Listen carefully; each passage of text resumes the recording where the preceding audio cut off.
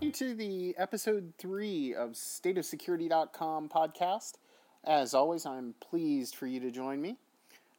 This time, I have a very special treat. I got to hang out with my good friend Bill Senf, and we talk a lot about how to engage with developers, how and why we need to talk to developers in their own language, how we get to know them, and what they should learn from us. It was a great session. We spent a good amount of time together, and if you've never hung out with Bill Senf, you really should if you get the chance. He's a really great guy, really smart, and he knows a lot about both information security and software development. If you're a past listener to episode 1 and 2, we did fix a couple of the issues that were going on there about the podcast capture. But unfortunately, we are still working through the final solution. So it sounds a little long in some of the areas where I'm speaking, and you sort of hear me drag out some sounds. I'm working very heavily with the folks from Audio Hijack Pro, which is the package we use to do that recording. And they're helping me figure out what to optimize in order to make that work for my setup. So please bear with me this month. Hopefully next month we'll have that fixed and we'll get things back together. This episode 3, brought to you by Microsolve Inc. as usual. This time in particular, the sponsorship of MSI is around our mergers and acquisitions practice and the TigerTracks tools that we've developed. So if you don't mind and you want to support us, please take a moment, go over to Microsolve.com and check out our mergers and acquisition stuff. We're doing some pretty cool work over there, helping folks get ready for M&A, work with companies that they've just purchased, and get them integrated. So there's some pretty cool stuff going on, and we're very happy to bring that to the public. So as always, please enjoy this episode. Let us know what you think. You can reach us on Twitter, and we are at Microsolved, or reach out to me personally. I'm at LB Houston. That's at LBHUSTON on Twitter. Let me know what you think. Without further ado, here comes Bill Senf and a great interview. Please enjoy and give Bill a pat on the back if you see him somewhere. Thanks for listening. Well, good afternoon, and as always, thanks for joining the stateofsecurity.com podcast. I have the distinct pleasure of talking today with one of my very best friends, and it's always good to hang out with you, and I'm just glad to have you today. So I'd like to introduce the audience to my good friend, Bill Senf. How are you, Bill? I'm real well, thank you. Thanks a lot for having me on the show. Oh, no, we are thrilled to have you. It's good to see you. You look good today. How are things going? Oh, real well. Busy as usual, but glad to be able to take a break and stretch and have a cup of coffee and join you on a call for a while and talk about security. And usually when we're talking over wine or just chilling out. And today we're going to actually talk about security stuff. Yeah, how's that? It almost never happens. Why don't we start with kind of tell the audience who you are, what your background is, what got you interested in InfoSec? Sure. So I've been involved in technology since I could handle a keyboard, basically. Going way back, my father was a science teacher in Southwestern City Schools here in Ohio. And so he was very into technology. So in the late 70s, we had TRS-80, like many early geeks did. I learned how to use it, moved into the Apple platform from there, and got involved in the BBS scene when I was in my very early teens. And it never left from there. I stayed with networking my whole teenage years and into my college time. And as many people who know me know, I actually went to school for music for quite a long time until eventually my then girlfriend, now wife, looked at me and said, you know, you really ought to swap your hobby of computing and your profession of music one of these days. And so I did, and ended up going into software development. I've been a hobbyist developer forever. I mean, I'd been building games and cracking games, I'll admit, and doing other activities like that, scripting things, building all the stuff that you hear the 80s geeks did, build a Dungeons and Dragons character generator and whatnot. But it always kind of went back to the networking side of development for me. I built a driver for my Apple IIe that would allow me to run 2 modem cards, use both of my phone lines at the same time to dial into 2 different BBSs to get stuff, things like that. I mean, it was always about the network. So when I finally got professionally involved in development, it was on the networking side of things on the very early internet. So I was building websites when you still had to download the server from CERN and compile it back in '93. So from there, ended up in the professional development space doing primarily internet work, and gradually just started trending towards security and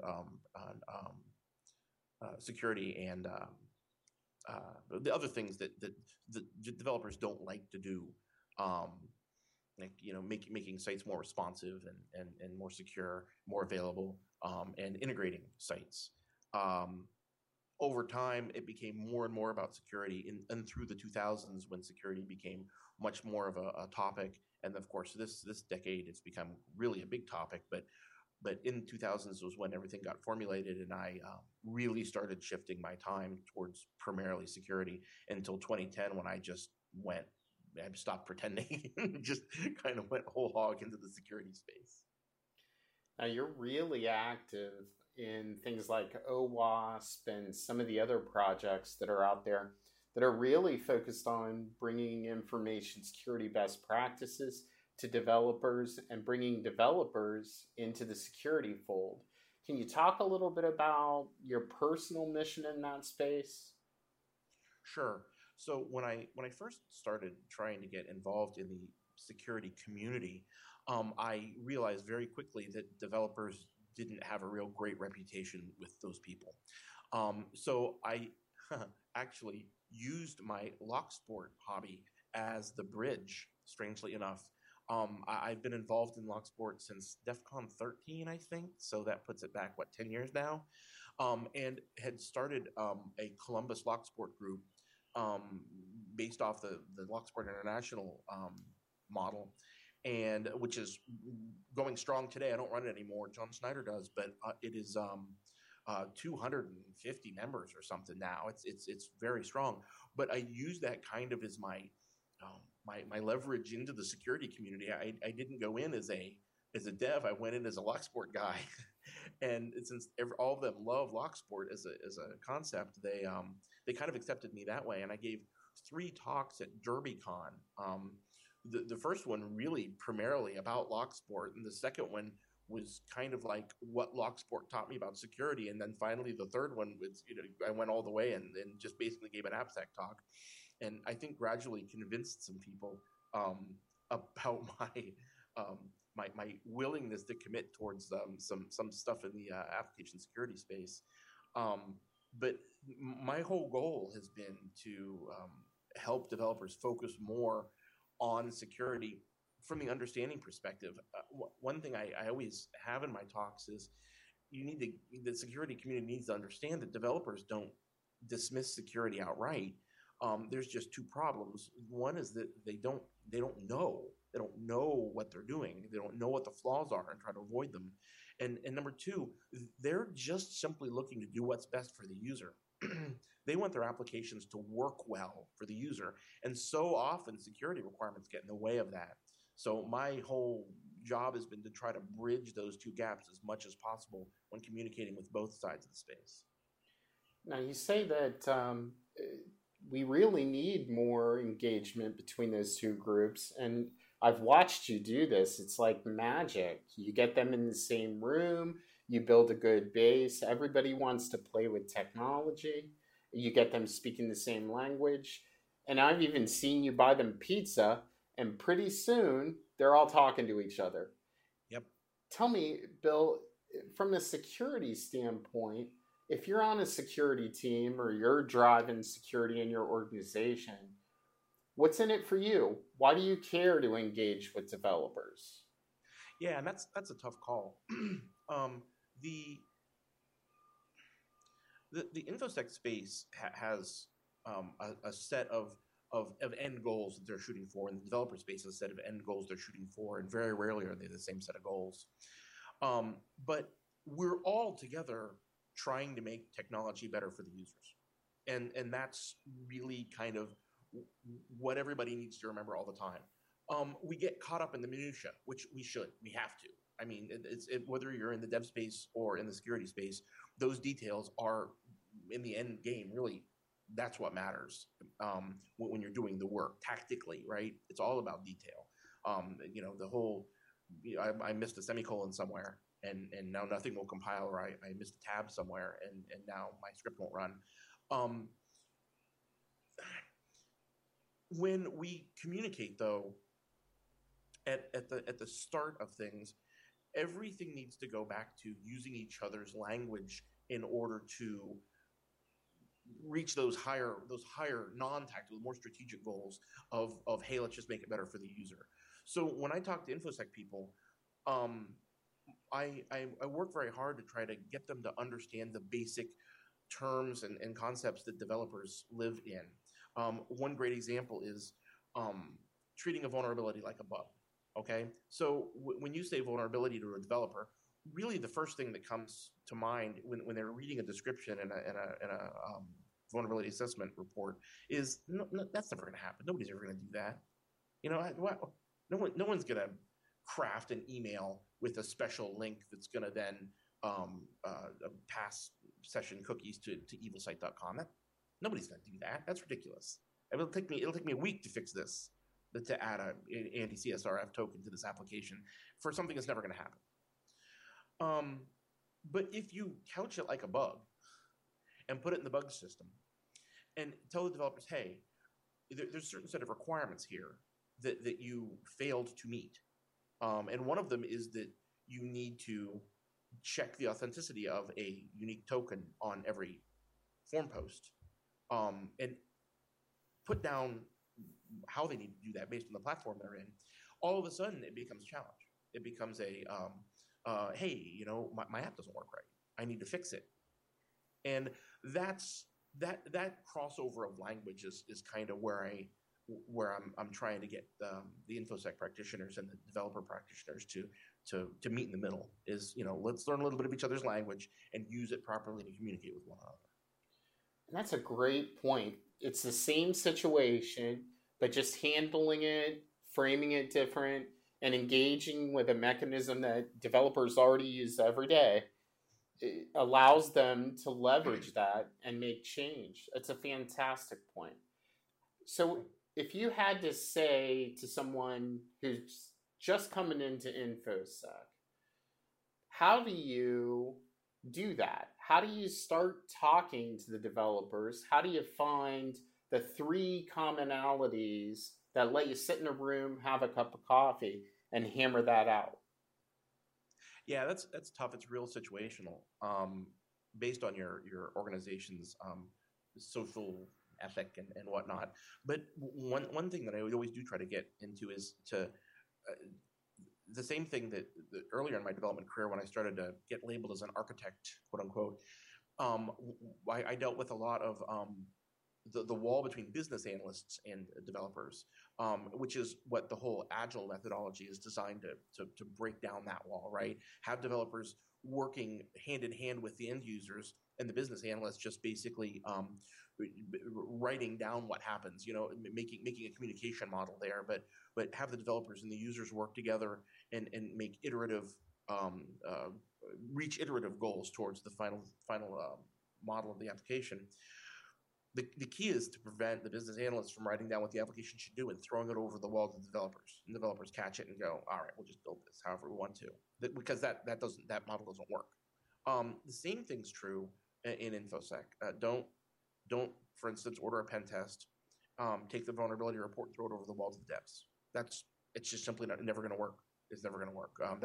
That's the way we've been doing things for a long time. It's never worked. It's not going to work. I mean, even when I'm in that position of having to do remediation on an application and I'm just, handed a vuln report and said, here, fix this. Even with all my years in InfoSec now, even I go, this is stupid. I'm not going to do this. Instead, the InfoSec has to be willing to be part of the dev team.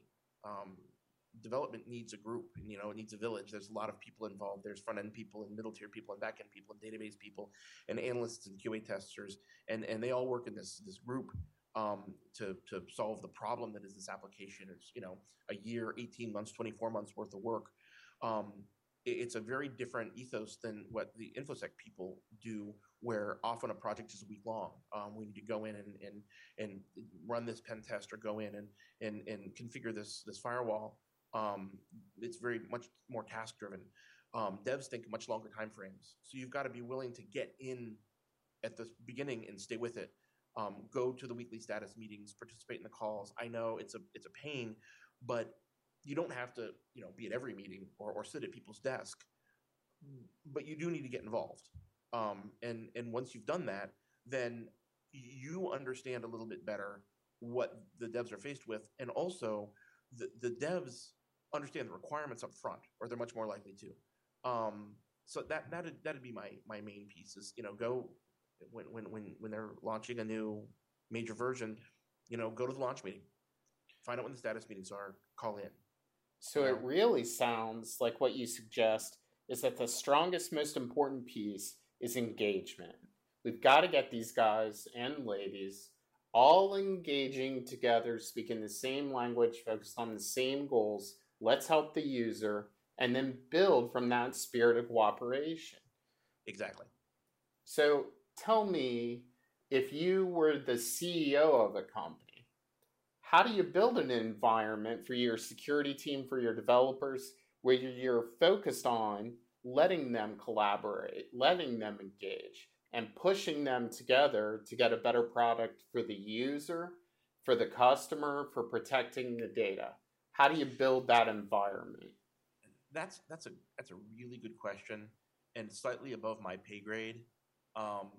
There's a strategic angle there, and from a practitioner's perspective, the successful units that I've seen have AppSec specific people in the organization, and that seems like a really obvious thing to say, but most of the organizations that I've worked with that have a security team or security person, that person is a network security person, CISSP type, on the network side of things.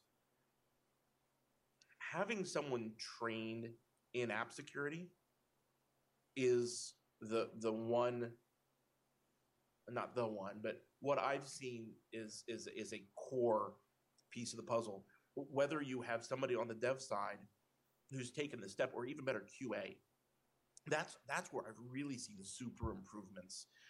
I did a static code analysis setup for a financial organization out west, and they had one of their QA team members literally pick up and hang up a shingle that they are now the app security person. And they were already kind of a hobbyist anyway, but they took some serious training and a lot of the training through Fortify and got heavily involved in it. Within 6 months, they went from a really good tester to a really good application auditor. It was very exciting, and then everybody improved because he was one of the fold. He was a QA guy, a friend to a dev who happened to be a security specialist, and that's kind of the role I try to fill too. I'm just a dev, an architect, just like anybody else, but I specialize in security. The more we can aim towards that model, I think the more that the people who do the strategy can make models of app dev that work better for security. So let's switch your hat for a minute, Sure. because I've heard you talk about from the InfoSec side for a number of years now. But let's switch to the developers. Why should the developers care about what the security people have to say? Why should they care about engaging with them? In a lot of places, the developer group is sort of segregated. They're seen as the brainiacs, or they're a separate race apart. In fact, there are a ton of internet memes based on that. So Absolutely. If you're a developer, how do you develop an open mind so that you can engage with security folks on a level set playing field? It's it's pretty easy actually, and it goes back to what I said earlier. Security vulnerabilities are just bugs. They're defects in the software, like anything else. That's no different than, hey, by the way, this button's supposed to gray out after you've clicked it to give the transaction time to run, and it doesn't. So the users are clicking it twice and causing two transactions. So you need to fix that. Oh, okay, no problem. Hey, by the way, I can put script tags in this memo field, and it could cause a cross-site scripting vulnerability. So it shouldn't do that. Oh, okay, done. I mean, that's the key thing. So much of the conversation between software developers and security people is uh, uh, conflicting immediately. They go into the conversation with conflict on their mind. Mm-hmm. And instead, if we just view these vulnerabilities as bugs, and then the conversation starts out on the right foot. And admittedly, and speaking as a dev, the InfoSec people have to understand that that medium vulnerability isn't necessarily as important to me as the way the user views my site. So yes, okay, I did prioritize making my ad bars less ostentatious and more flexible over this medium vulnerability that was on your AppSec report. I'm sorry, but both of them are important. So just because I get a vulnerability report with a couple mediums and lows on it does not mean I drop everything and fix that first. The risk is still quite low, and I understand that. If obviously if there's a critical security flaw, then yeah, that's a priority one thing, and everybody drops everything and fixes it. I'm cool with that. But that logged in user cross-site request forgery vulnerability that was discovered isn't going to immediately pop to the top of my list. And so there's a little give and take on both sides. But I think that's the core of it is the devs just have to understand that those vulnerabilities coming through are just defects like any other defect, and then everything will flow from there. So I hear you hammering on the security people to drop what I call the hype cycle or the gloom and doom focus. Oh my gosh, I found this, the world's falling apart. Exactly. And we've heard over the years developers say time and time again that they just get tired of that. They get tired of hearing the overhyped responses. But let's not hammer on the security people at this second. Let's talk about the developers. The developers themselves need to have a way to rationalize what they're told and to put that in their own context. It's not the 100% responsibility of the security folks. No. It's just as much the developer's responsibility. Yep. So if you let I'm sorry, go ahead. It comes down to education. The developers need to be educated on the basic application security vulnerabilities and what they mean. I'm not the biggest fan of the OWASP Top 10, but it's a really good marketing piece for devs to demonstrate how these vulnerabilities are used to break applications. And that's where the developers need to stand up. They need to take the time to get educated. If you go to a conference, there's a security track, go to it. Learn about this. It's really important. Most of the data loss out there is due to application vulnerabilities. We are causing this as a community. And once I found that once that is bridged, the conversation is much easier. So Bill, I love it. That's what I think the devs need to be doing is go out and get educated. It's amazing, Brent. I give my basic, developer's guide to pen testing talk over and over and over again. And it's not really the OWASP Top 10. It's kind of the core vulnerabilities as I've seen them when I've been testing over the past 3 or 4 years, and what I do with them. So I really cover information disclosure, injection, and then big concepts in app security, and then talk about how I use all of them. And every single time I ask the question, okay, how many people learned something new today? And every single time, everyone raises their hand. And then I ask the question, how many people didn't know any of this and are going to cry themselves to sleep tonight? And I'll tell you, most of the time, half of the room still raises their hand. And I'm thinking, eventually I'm going to run out of people that have never heard of this, right? I mean, at some point, we're going to start teaching this to developers so that it's not a surprise when they're halfway through their career. That's what needs to get fixed first. And that's fantastic. So if you're a manager listening to this podcast, Bill just told you, get your security people talking to your devs, create engagement, get your developers trained in the basics of InfoSec, get them seated together, cross-train them, cross-pollinate, build some trust, and you're going to see improvement. That's a fantastic roadmap to take an organization from where they are to a betterment place. That's invaluable, Bill. Good. Yeah, thank you. I think you summarized it real well. Well, let's switch gears for a minute. Let's talk a little bit about career paths. If you're a developer and you're getting into InfoSec, or you're an InfoSec person really starting to engage with the development team, over time, does that offer them value add? Does it create a career boost opportunity? What does it do for their potential path to management or the boardroom?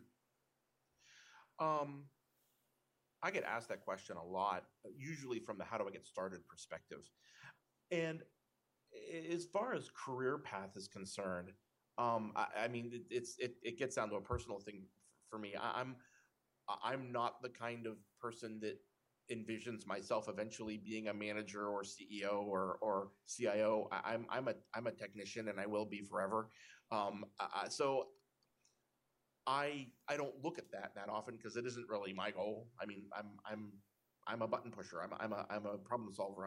I'm a hands in the dirt kind of guy. So that's really, I have the blinders on as far as that's concerned. But I can speak to. There's no question that the concept, the topic of security, is being pushed higher and higher up the branches of corporate life. So we're talking bigger companies, right? We're to the stage where the CEO gets security briefings weekly from in large, Fortune 50 companies, because it's such a big topic.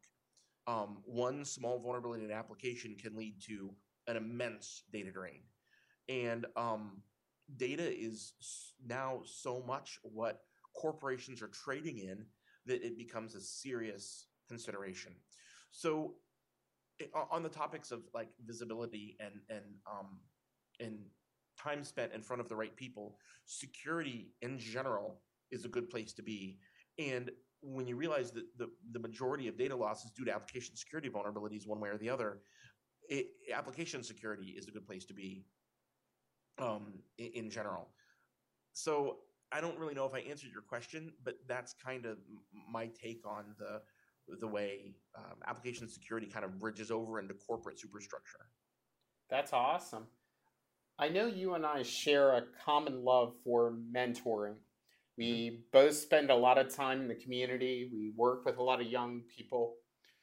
If you were to engage with college students who are about to enter the security or development field, what would you tell them to be cognizant of right out of the chute? And what would you tell them they can expect over the next 3 to 5 years in terms of skills development? What's going to be hot? What should they focus on? So, what I tell new people moving in, whether they're existing devs or network people that want to move into app security, or they're new to the technology industry altogether, is No, none of us know what's next. So one thing that we can be guaranteed of for the reasonably short forward-looking time frame, that 3 to 5 year time frame, is that um, we're still going to be using applications to manage data. Those applications are going to be networked, and the data will be valuable. Therefore, there will be a certain criminal element that will be interested in stealing that data, and our applications will be the easiest pathway into it. Right? We know that. We know that that's not going to change in 5 years. Um, so what does that mean? What the development landscape is going to look like? Honestly, with the exception of, once again, minutia, I don't think there will be much of a change. I mean, obviously, like for the past year or 2 years, there's been this sudden influx of JavaScript frameworks, right? So there's been a lot more client-side injection problems because a lot of the applications run on the client side. So DOM cross-site scripting, which is something you almost never saw 4 years ago, is now very common, right? Because we have all these client-side frameworks that we're running. So those kinds of trends are going to happen, but I don't have a crystal ball for those. One thing I do know is that if you get involved in the community and stay involved in the community, OWASP, for instance, you will be able to stay abreast of the trends because you'll be able to hear what's happening, and there will be pressure to change, for instance, like what OWASP does based on those trends. So we have a lot more client-side guidance on OWASP.org than we had in the past because of this sudden resurgence, or not resurgence, this sudden influx of JavaScript frameworks. So if you want to get involved, if you're on that side of things where you're in app dev or in security or just new to the framework, new to the industry, and want to stay up to date, get involved in OWASP. Pick your platform of choice and join that platform's project, or find a project that particularly lends itself to what you're doing currently in your position or what you want to be doing, and jump in, join the mailing list, and get your hands dirty, doing the work. The pull from the users of OWASP's work will lead you in the direction that the industry's going. So it'll be so much easier to stay abreast of things. In the .NET, I run the .NET project at OWASP, and encryption is the big topic.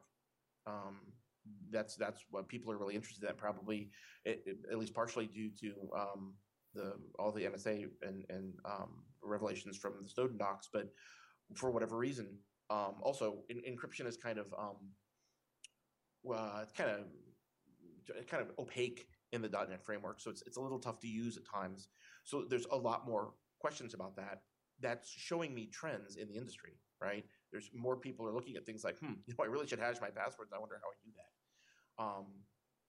That's how it's benefited me. So that's, I think, how it would benefit someone new coming in.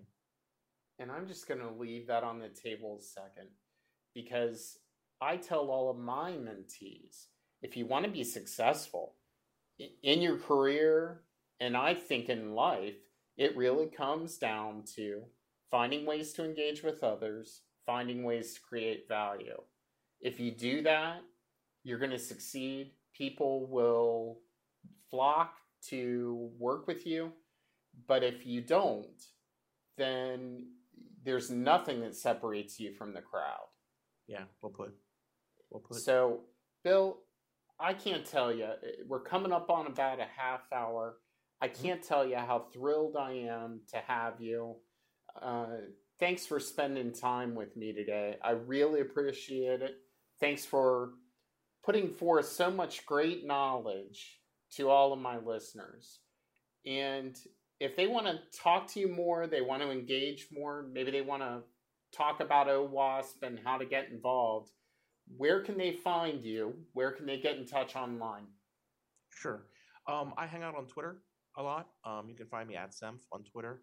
I used to be an IRC groupie, and Twitter is like a global public IRC channel that is restricted to 140 characters, and it fits real well in with me because I like small thoughts. Those make me happy.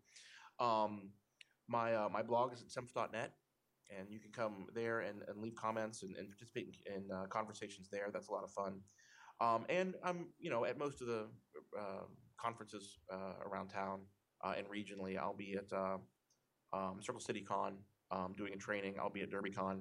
I'm sure you can find me there. Look me up, and we'll have a beer and chat about AppSec. Now, it's every day for you, but can you spell SEMP for us? Sure. It's S like Sam, E like Eric, M like Mary, P like Paul, and F like Frank. My father worked for Southwestern City Schools for 34 years. They had his name in 3 different databases, spelled 3 different ways until the day he retired. So you're not the only one. Yeah, a lot of folks ask me over and over again, how do you spell Bill's name? Well, you have enlightened us. You've been so generous with your time. Why don't you tell us, what are you working on next? What's next for Bill's Sim? Sure. I'm recording for Wintellect, and I'm taking all my trainings and putting them on video for the Wintellect library. And it's good. They've already got a good network security piece, and so I'm adding an application security piece to that. That's been a lot of fun. And of course, there's a lot of work involved. I'm still working on building guidance in the .NET project. We're up to maybe 8 articles, 10 articles now, and have 6 or 8 more in the hopper. So we're trying to get a good corpus of work there. And I'm running with my partners, the Columbus OWASP group as well. So come out and visit us one of our meetings sometime soon. Aside from that, just coding and testing, just the stuff you need to do to keep the doors open. Aren't you still picking a lock here and there? Not as much as I used to. I do train. I do basically a introduction to Lock Sport class for the Columbus Idea Foundry about once a month, and that's been real popular. I'm to the point now where I get almost no computer people in anymore. It's all a bunch of artists and makers, the people that normally associate with the Foundry, who come in for something totally different, and it's given me a very different view on the world of lockpicking and the public's view of physical security. It's been quite a treat. Awesome. Well, thanks for all you do for the community. Thanks for hanging out with us today. I really appreciate it. Listeners, I hope you enjoyed it. Let us know if you'd like to hear more, if you'd like to hear Bill riff on some different subjects, or if you'd like to have us talk about something entirely different. We're open to all those suggestions. Thanks for listening, and until next time, stay safe out there. Stay safe out there, folks. Thanks again for listening to the State of Security podcast. You can read more about security information and the podcast itself, as well as engage with folks in a blog format at stateofsecurity.com. Of course, this episode is made possible by Microsolved Inc. That's MICROSOLVED, like problemsolved.com. Check us out on the web. We've got more than 20 years experience doing very, very interesting information security stuff, whether it's assessments or tearing apart equipment and applications in our security lab, or helping folks with incidents or design policy and process. Over the last 20 plus years, we've done a lot of different things there, so be sure to check us out. That's Microsolved.com. And until next episode of the podcast, you can always touch base with us on Twitter. We are at Microsolved, or on personally at LBHUSTON. That's at LBHUSTON on Twitter. Love to hear your feedback. We're continuing to work through the microphone issues and some of the capture issues. Thanks for bearing with us on that. And with that said, we're over and out. Until next time, stay safe out there.